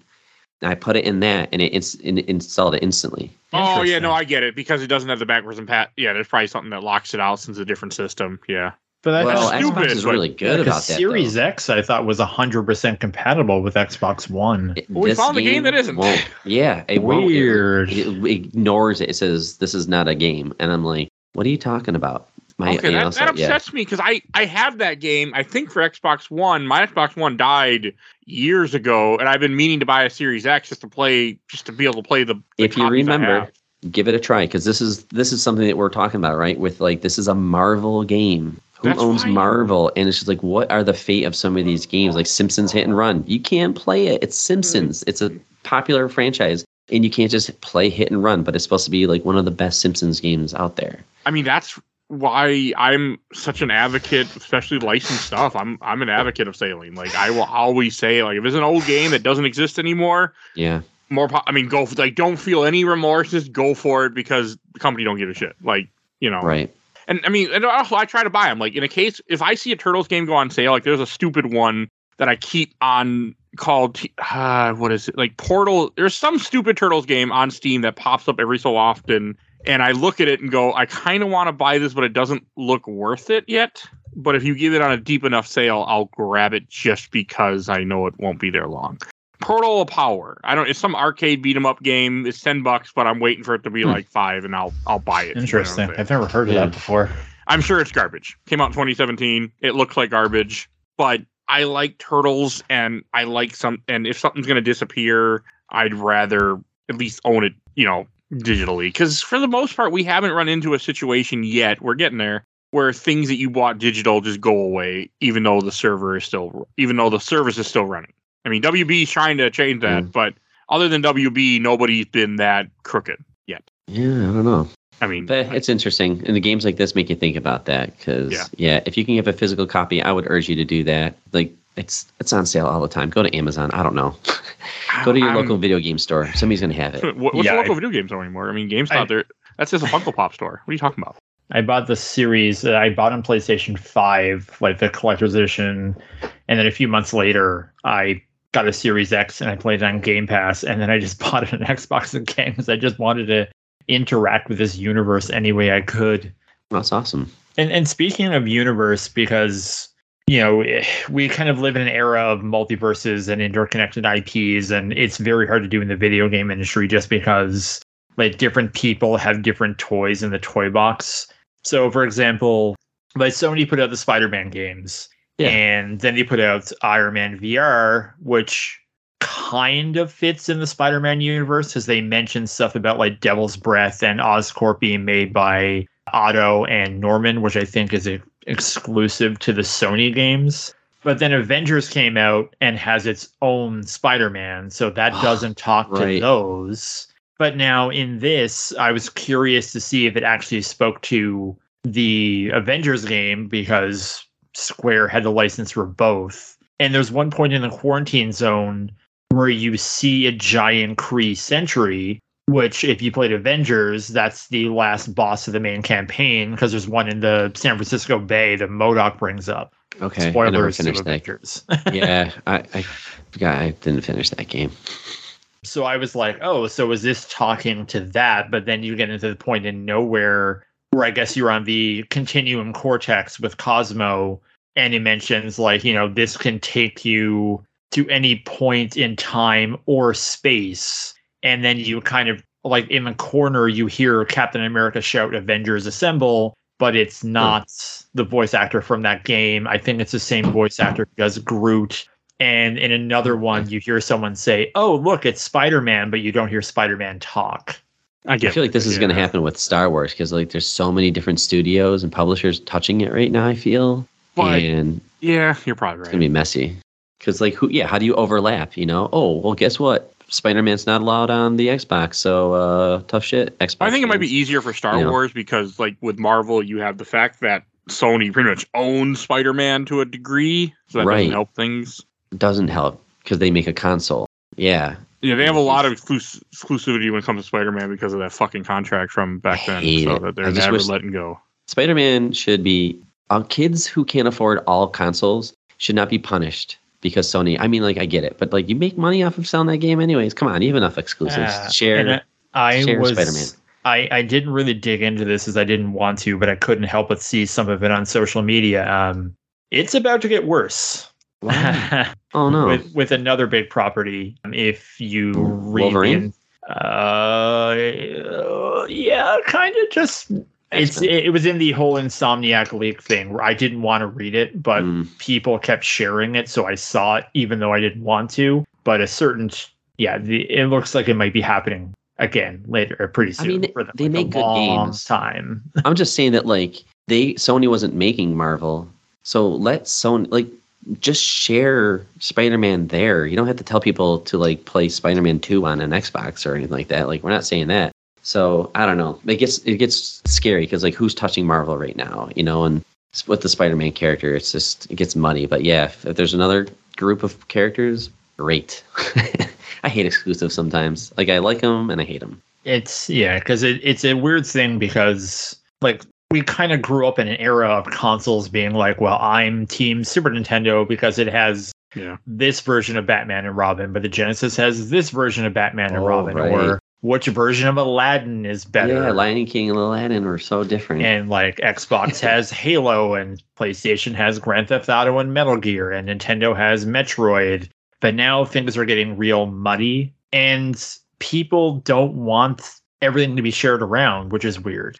I feel that everything should be everywhere. Like you should be able to play Spider-Man 2. It should be day and date on PC, not a couple of years later. But Sony is their most profitable division is PlayStation because it sure as shit ain't their movies. Not the Spider-Man movies, that's for sure. Yeah, hey, I mean, you don't think Madam Web's going to break $1 billion in the box office? Oh, Madam Web and Kraven the Hunter. I want to see Madam Web. The new Morbiuses. I want to see Madam Web.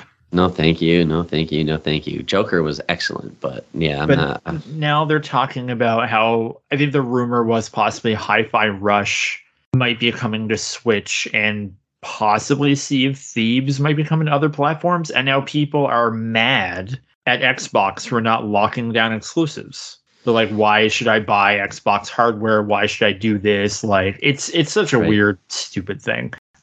You're right. It's gonna get messy. Yeah. I mean, I'm a PC gamer. I get everything one way or the other almost at this point. I'm like, right? Yeah. You guys can go battle out. I'll go play my ROMs from years ago. So, because there's nothing like playing a Game Boy Advance game on your Steam Deck, or what I did last week, or I did all of last week, a Neo Geo Pocket Color game. So, hey, I saw that. That's great. I have that on Switch. Those Pocket games, and I have a collection. I think I have the physical copy. They're great. I was surprised. I'll just say that. I'm going to be talking about it shortly, but not on here, and not for a time you're going to hear anybody soon. So, all right, anything else you guys want to say about Guardians? Should we go on to questions, memories, or comments? I have a couple. Yeah, go for it. All right. See what I got from the Giant Bomb Group. Oh, I got more than I thought I did. From Cameron Falkenberg. Got it for free from Epic. I plan on giving it a shot at some point. I did too. From Andy Bolsilver. I played the first hour or so on Game Pass and found the dialogue insufferable, like a game where every character is Bubsy the Bobcat, just relentlessly unfunny quips with every line. I do want to give it another chance. It just makes such a terrible first impression. All right. To each their own. Right. From Daniel Fitzgerald. I absolutely had a blast with this game. It was so well written, and the way it dealt with grief and loss was exceptional. Mm-hmm. Absolutely. Yeah. From Jonas Cabrera, I think I erased this game in my memory just because Marvel movies burn me too much. I might have to check this out again. When you're ready, go back to Marvel when you're ready, but don't go to a movie. Go to this game instead. And yeah, but I think that's a larger conversation too, because about kind of how long it takes to make games is that they're announcing all these Marvel games now that won't be coming for the next 3-4 years. Right. And the iron being red hot for Marvel is gone. it may never, Yep. it's probably not coming back. It will still be a popular brand, but it's not the days of, Yeah. I have to get my Thursday ticket to see this because it's going to be spoiled by Friday morning because everyone is going. Like, Yeah. you have like Blade, 2 Black Panther games, I mean, Iron Man, I wanna and by play the those time these games, things come out, like, who knows how they're going to do, because this didn't sell very well. Midnight Suns didn't sell very well. I think like Spider-Man is the only one that's really been able to, but I think that's just a Spider-Man is just such like a hugely popular character. Yeah. Yeah. And the first game was amazing. So Like Fun they tip. did that thing too with those. It was like the third one, Marvel. It was a Switch exclusive, Ultimate Alliance 3. Ultimate Alliance, dude. I was like, why the hell did they do that? Like, I'm so upset that's Switch exclusive. Well, They- Nintendo's paying the bills. That's the thing. It's like, ugh, I know. I mean, but yeah, it makes me upset. it's either you don't have it or it's over here. Like, ugh. that's just it. I'll play it in a couple years on my Steam Deck. So It's fun. Yeah. The real Ultimate Alliance 3, you already have it. It's called Midnight Suns. I gotta try that one out. Yeah. I really want to play Ultimate Alliance for this podcast, but If you like RPGs and you play a Marvel card game every day, What are you then talking you're gonna about, Blair? love Midnight Suns. how can you say I play a card game every day? You act like I was playing it earlier while we were recording. My God, how can you say that? Gotta do my missions. This has been AI this entire time. Mike's been secretly playing Marvel Snap. No, I only did like one match just to play 2 6-cost cards to get my mission done. The other mission I'll do later. But I love fucking Marvel Snap. Man, I was thinking about that when I was playing this game. I'm like, the whole Guardians. I'm like, that made me. And I was just thinking of Marvel Snap cards because the Guardians and Marvel Snap. But we don't have. And I want a Lady Hellbender card. That's what went through my head. I'm like, I want her. Yes. So, all right, from Jeff Rickles, I think it's an underrated game, gets unfairly lumped in with the semi-disastrous Avengers game. Mhm. I had a ton of fun with it, and the visuals are outstanding. From Mike Buckley, the banter back and forth between the levels really made me feel like I was part of the team. The sudden minigame with Rocket comforting Drax when he needed a shoulder, helping a teammate get through his fear of water. It was the little moments that made the game feel so big for me. I forgot about that water stuff. That was good. That was a really good scene. Yeah, that whole He was area. terrified of water, and he finally faces his fear to help out the team. And how he like explains why he has that fear and how crazy that was basically just like a form of experimentation and sensory deprivation and torture on Half-World. Yeah. Surprise. High Evolutionary is a piece of shit. So, not mentioned in this game, but that's who it is, so pretty sure. It depends. Is it different in the comics? Well, the whole Half-World thing is really weird because in the 80s there was Rocket Raccoon, and he was, Rocket and his friend Walrus were like defenders of Half-World from Blackjack the Hare because they had to get toys to help the insane people, and then they retconned that to something else. It's really confusing. Like, that's the problem with all these Guardians, is like there's no elevator pitch meeting like Spider-Man, where it's like guy gets spider powers, uncle dies, becomes superhero because of this. Like, Guardians, like, well, Star-Lord used to be a sun god, and then he's a guy who was a cyborg, and then he's this. Okay, yeah, good point. I mean, they're all just such random, because the original Guardians are like Yondu and other characters. Again, I kicked myself. I had the chance to buy that book for like $5. I'm like, I don't give a shit about you guys. But yes, I have a lot of regrets from early 2000 when I was looking at comic books. Like, I should buy some of these first appearances, and I did not know what I was talking about. All right, from Cody Boren, I wish the combat was a little better. If you just keep every team member's abilities on cooldown, you win every fight. Yeah, but that's fine. Yeah. From Tala Faraka, it reminds me of the movie games Disney used to make with their releases during the SNES and PS1 era.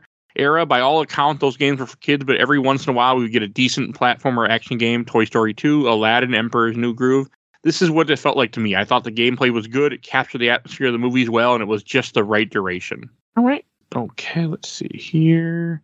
And from the official Laser Time community, from Alan Matthews, I really like this game as well. I need to get back to it. You do, because it's a really good game. From Chris Spewer, I played it and really liked it. Nice mix of comic, Guardians of the Galaxy, and the movie.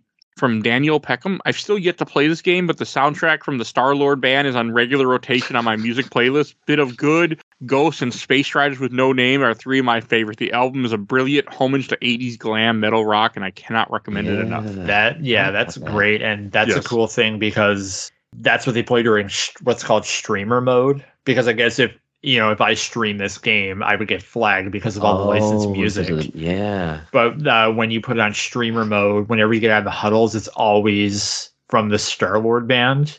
And something that's like really cool, like I love when you start the game and you have like the tape cover or the cassette full that you can read the lyrics and everything. Also, that Chewbacca action figure is like 100% accurate because I had that figure.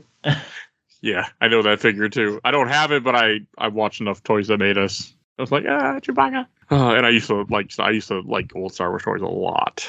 I have 2 in my parents' house, I think, somewhere, if they're still there. From Jose de Garcia, I absolutely love this game. Guardians are my personal favorite in the MCU, and this was the closest to a good playable MCU game we were going to get. Yeah. The new takes on some classic characters are really interesting. Also, a decent challenge and lots of fun things to find and unlock. It's everything the Avenger game isn't, including fun. And from Ross Dobson, agreed. Played through this when it was on Game Pass and loved it. Funny, well-paced with a good story and didn't overstay its welcome. And from Tyler Watson, I got it as an early Christmas gift a few months ago and played through it. Absolutely loved it. We need more like it. Mm-hmm. We do. Will we get that? I doubt it, but we do. Warms my heart hearing these comments. Well, I was happy. I mean, it's almost pretty much all positive in what I got. And I got one more group to read from I watched the entire Old Village Super Replay group. From Randolph Sparks, the licensed music in this game was simply brilliant, plus the original songs by the in-game band Star-Lord captured the vibe perfectly. I want to talk about that. We did a little bit. Like, the music was so fucking good, and I fell in love with it pretty quickly because the music. Like, the intro, when I was just sitting there, you just hear the different songs playing on the track before you hit start, and I'm just like, you got me, game. I'm on board. It's so hilarious. Like, I remember talking to random people, and it's too hard to explain how funny it is to them. How like I'm in this big battle, especially towards the end, where there's people swarming you from like towers, and I come out of the huddle and like Hanging Tough by New Kids on the Block is playing.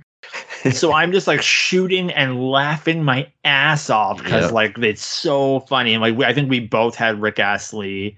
I had Wake Me Up Before You Go, which was like another one. And it's like during the whole trade-off at the end with the Magus where it's playing like the final countdown, and I just like think of Job and Arrested Development and all that. Yeah, same. Wake Me Up is Wham, by the way. Yeah. But they did have, I love Never Gonna, I just like, one reason I like Never Gonna Give You Up, the song that people rickroll, is because it's also the same as the Rebels theme in Chrono Trigger, one of the best games ever made. So like, I'm forever gonna be in love with that song because it, references something amazing. And just like the whole, the final battle at the end, where they kind of have like the heavy metal album cover where it's like the explosion of him holding the tape player and Lady Hellbender's in the back on the dragon. Like just the crescendo of the entire game is just... Yeah. We didn't talk about it, but like how epic Fing Fang Foom was and everything with that, I was surprised that they had that in this game. And I love that they talk about like... Because Drax has all these like weird legends, like, oh, the thunder on Maklu 4 is caused by like Lady Hellbender's moods and things like that, and she's just like a person. And they talk about like, oh, I heard Fing Fang Foom wears purple shorts, which he does in the comics sometimes. And it's like, what are you talking about? And it was weird on the whole planet, like they have the Wendigo. Yeah, I was like, okay, but fine. And the weird Ruby Thursday character. I remember that one.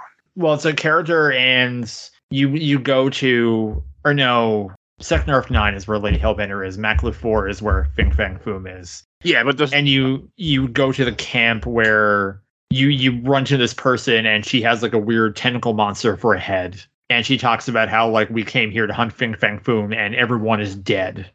Oh yeah, okay, I know what you're talking about now. Oh, to go back to, there's a really funny comment with Lady Hellbender when like he made that comment about the weather, and Gamora's like, that's not how women work or weather. Like, what the hell?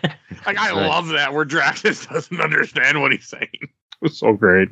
So many fucking good moments, but no, everything with Fing Fang Foom was just so fucking epic. I was like, this is, and you capture him, and then she just rides him into battle. Like, I'm like, all right, that this game is pretty damn cool. I like when they're trying to shoot through a door, and I think it's like Groot is on the other side, and then when we finally get through the door, Groot is like I am Groot. Like what are you shooting at me for? I was like, that was really funny, actually. Well acted. I haven't been able to confirm this, but I think it was like a developer interview where they said that if you finish it on New Game Plus, there's supposed to be an option where it translates what Groot is saying. Oh. but I don't know how to turn it on. And I think that might have been something that was left on the cutting room floor. I have no idea. Don't Okay. anyone quote me on that. Because I tried it in New Game Plus this time around and I can't find it. And I Right. Googled how do I do it, and there's no clear option. So I don't know if it's something I just misheard incorrectly. That would be cool, though. I mean, that would definitely help for some people push them to a second playthrough. Well, not for me, but that's me. But that's cool. All right. And another thing I'll read a couple more, but I have one more thing I want to bring up. But from Matt Pickleton, I'm really glad they kept this single player. I give them props for fighting the urge to make it a co-op live service game because I'm sure discussions came up about it at Square Enix. It's one of the best written superhero games, too. I'm sure it was. From Matt Eisenhofer, it was such an underrated gem. I loved it and had such a fun time. The team banter and characterizations were perfect, and the use of songs killed every time one came on. It's such a shame it didn't get more advertising, but I feel like the Avengers game soured a lot of people on another Marvel team action game. I wish we could get a sequel, but I'm heartbroken knowing that's impossible. Yeah. Yep. Yeah. From Steve Lusiter, this was an absolute blast to play. The licensed music was fire to the point I'd stay in the Milano something and just jam. Thought the writing and dialogue were excellent. I thought Drax personally was the best character. It had story beats that actually hit, while the branching story didn't really encourage a ton of extra playthrough. I still like the option. I'm not usually big on liking collectibles, but I really like finding and exploring all the costumes. My two big gripes were that my system crashed a few times playing it, and that I wish I had a little more variety with the combat. It did start feeling a little stale toward the end of the game. Overall, I gave it an impeccably solid 8 out of 10.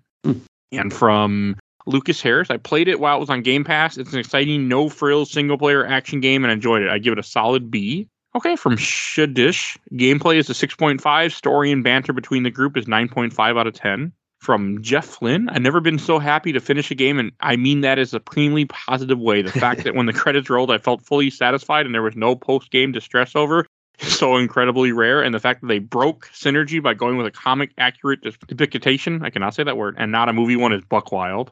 And from Simeon Moore, just have a few more to read. I think I've talked about it in here, but this game is an absolute blast. I enjoyed it and still think about the narrative often. A breath of fresh air compared to the MCU. Characterizations and the character designs are perfect in my opinion. I had doubts when it was announced, but even early on I could tell the game was special. I had a good cry with this game when the game talked about loss and dealing with grief and trying to move on. Having the game point of view solely on Peter genuinely works. Watching this guy go from carefree attitude to possibly having a kid he was never there for, to showing up for the kid and actively trying to do the right thing even when he ultimately finds out it isn't his. More or less the position I was in for almost 2 years. Game got me good. I wish we would have more, but alas, we will not. So, right, from Justin McElwee, not a Guardians fan in general, but bought it on sale on PSN at some point. Absolutely loved it. The story had me hooked. Loved the gameplay, and the ship combat was a blast too. Overall, probably one of my favorite recent video game stories, up there with Red Dead 2. Okay. I do want to play Red Dead 2, by the way, but that game seems too big for me. You've never played that game? Oh my goodness! You know, I haven't played either of them. I played Red Dead 1. I'm twice. I haven't actually. played any Rockstar games. Oh no, that one's Red Dead 2. I think is their best. Anywho, I do want to play. From Cooper O'Neill, I had an absolute blast with this game. Really, really loved the music. And the fictional band that they recorded an entire album for is surprisingly fun. To echo what a few others have said, I found the gameplay to be good but not great, though I dig the approach of having you only play as Star-Lord.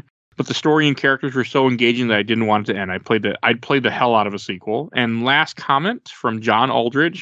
I really love how this game really goes into the backgrounds and all the issues that each Guardian is dealing with. Each character has a personal issue that is well written, shown, and dealt with throughout the game, and it's done so well. Really plays with the mental health with these intergalactic superheroes in a way I wasn't expecting, and it did it so well. I wasn't expecting that from this game, and how well it's done is one of the major reasons I absolutely love this game. More games need to take notes with how well this game did its stuff. But it didn't sell well, so I agree.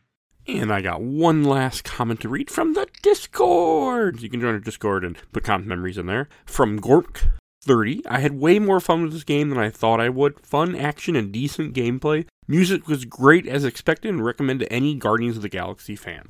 All right, and last thing I want to talk about before we go on to last section. We like the stuff with Magus, like that final fight with Magus where it just really you do a combat arena and then it's all about the dialogue options. I thought that was a nice way to end the game.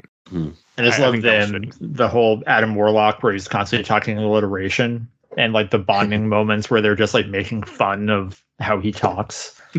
Good. Oh, and to go on, I had a bunch of crashes with this game on Steam Deck, but I blame it on me because I was cheap bastard and bought the smaller Steam Deck. I had to install Okay. this game to my micro SD card, so I don't blame it on the game. I blame it on me. I think I had a few, or I think I may have had to reset it even now on PlayStation. I played it on, I was going to play it on Xbox, so they've never done a New Game Plus on Xbox, but my TV only has 2 HDMI ports, and I have a new system, and I had the PlayStation 5 plugged in, so I just played that one. And it's still like a few instances. I can't remember when exactly, but I had to like close down the app and reopen it. No issues on Xbox One X the first time I played it, and then the second time was the Series X, and no crashes. Okay. I mean, again, I chalked it up to what I was doing, so. Because I've heard it's verified for Steam Deck, so it runs. It just, I was having issues. But hey, for those out there, don't buy the cheapest Steam Deck. Well, now the cheapest one has 256 gigs, so you're fine. But mine did not.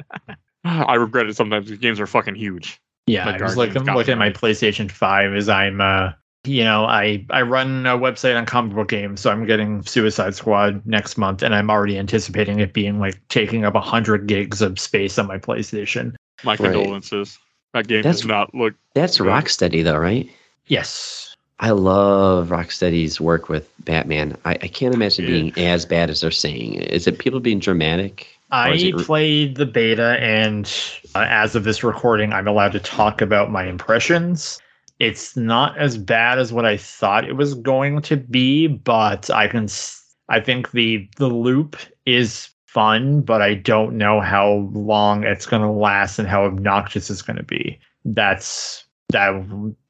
think that's what's going to make or break it, because the story beat seems pretty cool, but we'll see. It's not that far away now.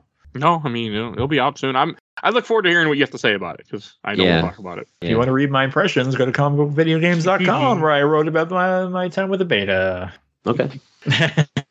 All right, and before we go to Shelf Stacker Box, I want to give away a Steam code, and we're going to give away Bendy and the Ink Machine Steam code. Ooh. And the code is C5ZDT-MDQ5WXFQQW. That is a Steam code for Bendy and the Ink Machine. All right.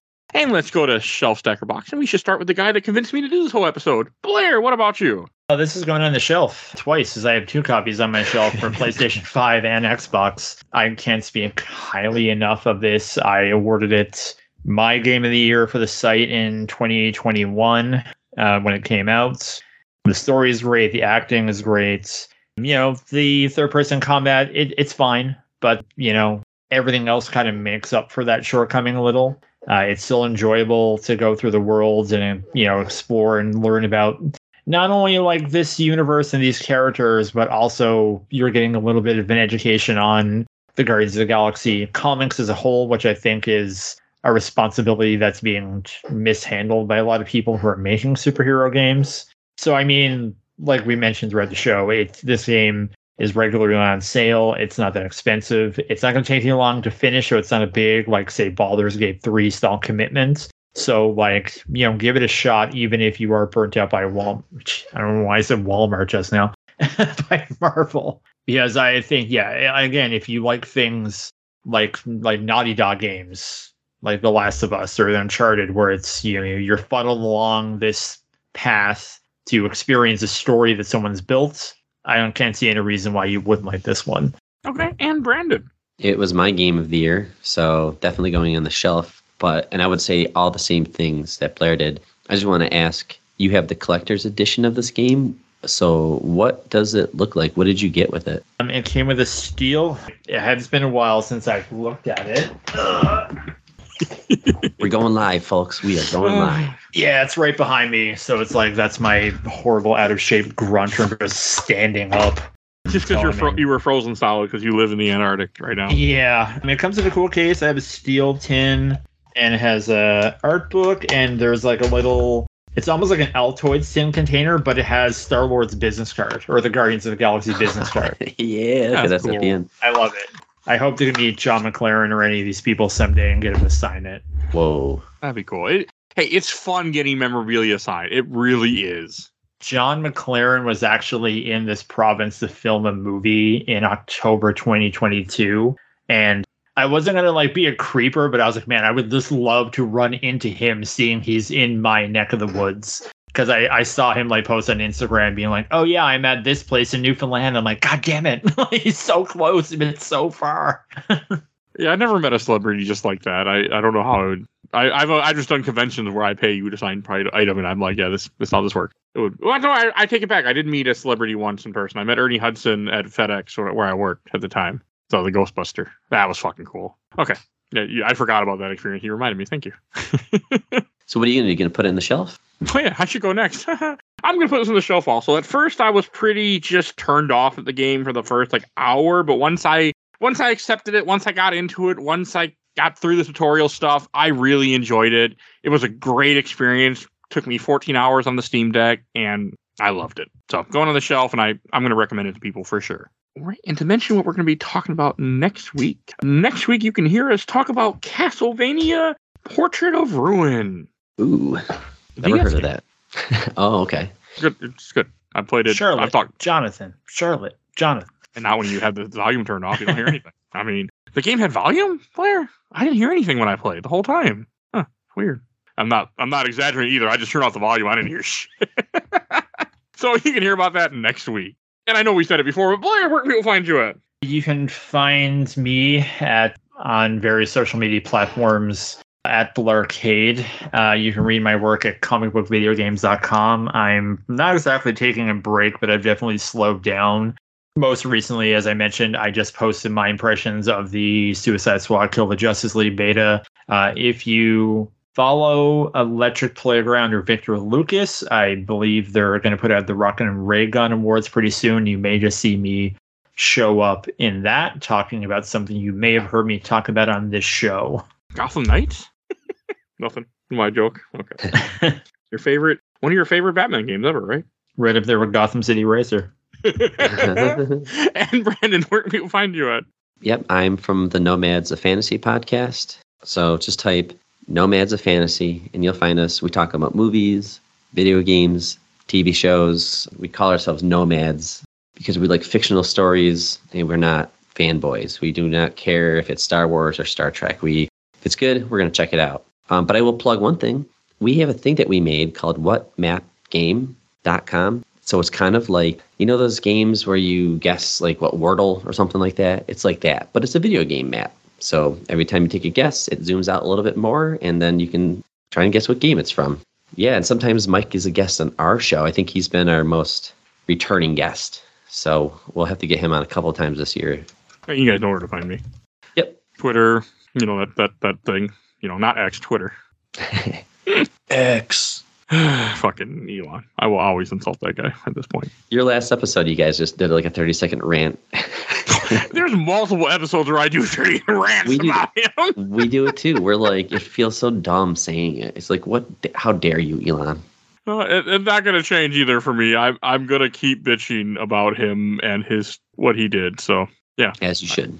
And just another second. If you like the actors of this game, go to Twitch and look up John McLaren, McLaren on Twitch, and follow him. And let's have a good time. It's a community. It's called the Rough Cut Collective. It's a pretty good place to hang out. I know someone, I believe their social media handle is Simon Eyes, who worked on this. He regularly shows up too. So cool. That's cool. I've never gotten into Twitch. The only time I watch Twitch is, I don't know if you guys can believe this, is when Marvel Snap has a promotion and I have to put it on the background. Can you believe I would do that? God. Just to get freaking a variant? Oh. Yeah, that's the only time I watch Twitch. when Marvel Snap like, hey, watch 6 hours and we'll give you a variant. I'm like, all right. In the background you go. So, yes. That happens. But, all right. And if you enjoyed this episode, there's over 550 other episodes of this podcast. You can go find everything we do on Podbean.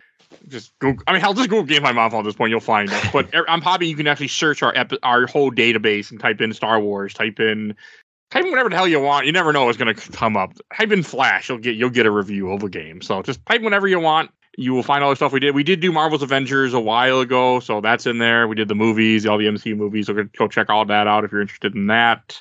We did the Guardians movies. You want to go listen to those? Only the first two. I really need to get around to doing 3, but I'm so fucking burnt. I'm so burned out on MCU that We just I am stopped. too, but you can watch that one because I'm so burned out too. I liked it. But I've seen it. I just don't like for MCU. I do them in order. So we got to Eternals and then we broke, and it's been over a year and a half, I think, at this point. Yeah, I think someone. I thought that was your big hang up, is that you had to do them in order, and Eternals was next, and then once the Eternals hurdle is done, then it's at least Spider-Man. Yeah, because we did the last one we did was Shang-Chi that released in December of 2022. wow. And for those that anyone been listening to the show for a long time, I used to do the MCU shit like every 2 weeks. We blew through it shortened down after a bit because I was just we were getting overwhelmed. But like we did the whole series in like a year and a half or so, the whole Infinity Saga, and then I wanted to keep going. I took a little bit of a break, and then I just have little to no interest now. I mean, I love Multiverse of Madness. When I saw it in theaters, I loved Spider-Man No Way Home enough that I have a $90 Funko Pop collection to the right of me. Like, that movie is great, but I can't do Eternals. I need to just pull that bandage off and be like, and just get Bill, because Bill said he'll do it with me. We need him to sit down and just bitch about that movie for an hour, and then it's done. Speaking of Eternals, to not kind of drag this out any longer, in the post-credits scene of Eternals, there's a character named Pip the Troll. Spoilers for Eternals, I guess. It's not a spoiler for something that's never going to be, followed up on, so it's okay. In the planet where Mantis is basically piggybacking Drax, it's blink and you miss it, but he's in the background on that planet watching you. Oh, that's cool. Also, Don't forget that in that last scene of Eternals, they have Star Fox too, the guy whose power is to rape people. So. I'm not completely joking, unfortunately. I can't let you do that stuff. So we will never see that character again either. So because his power is a mind control, but I think that's what happens in the comics, at least the early stuff of him, probably. So comics for you sometimes. Well, 70s for you, I think, too. But that's enough of that bullshit.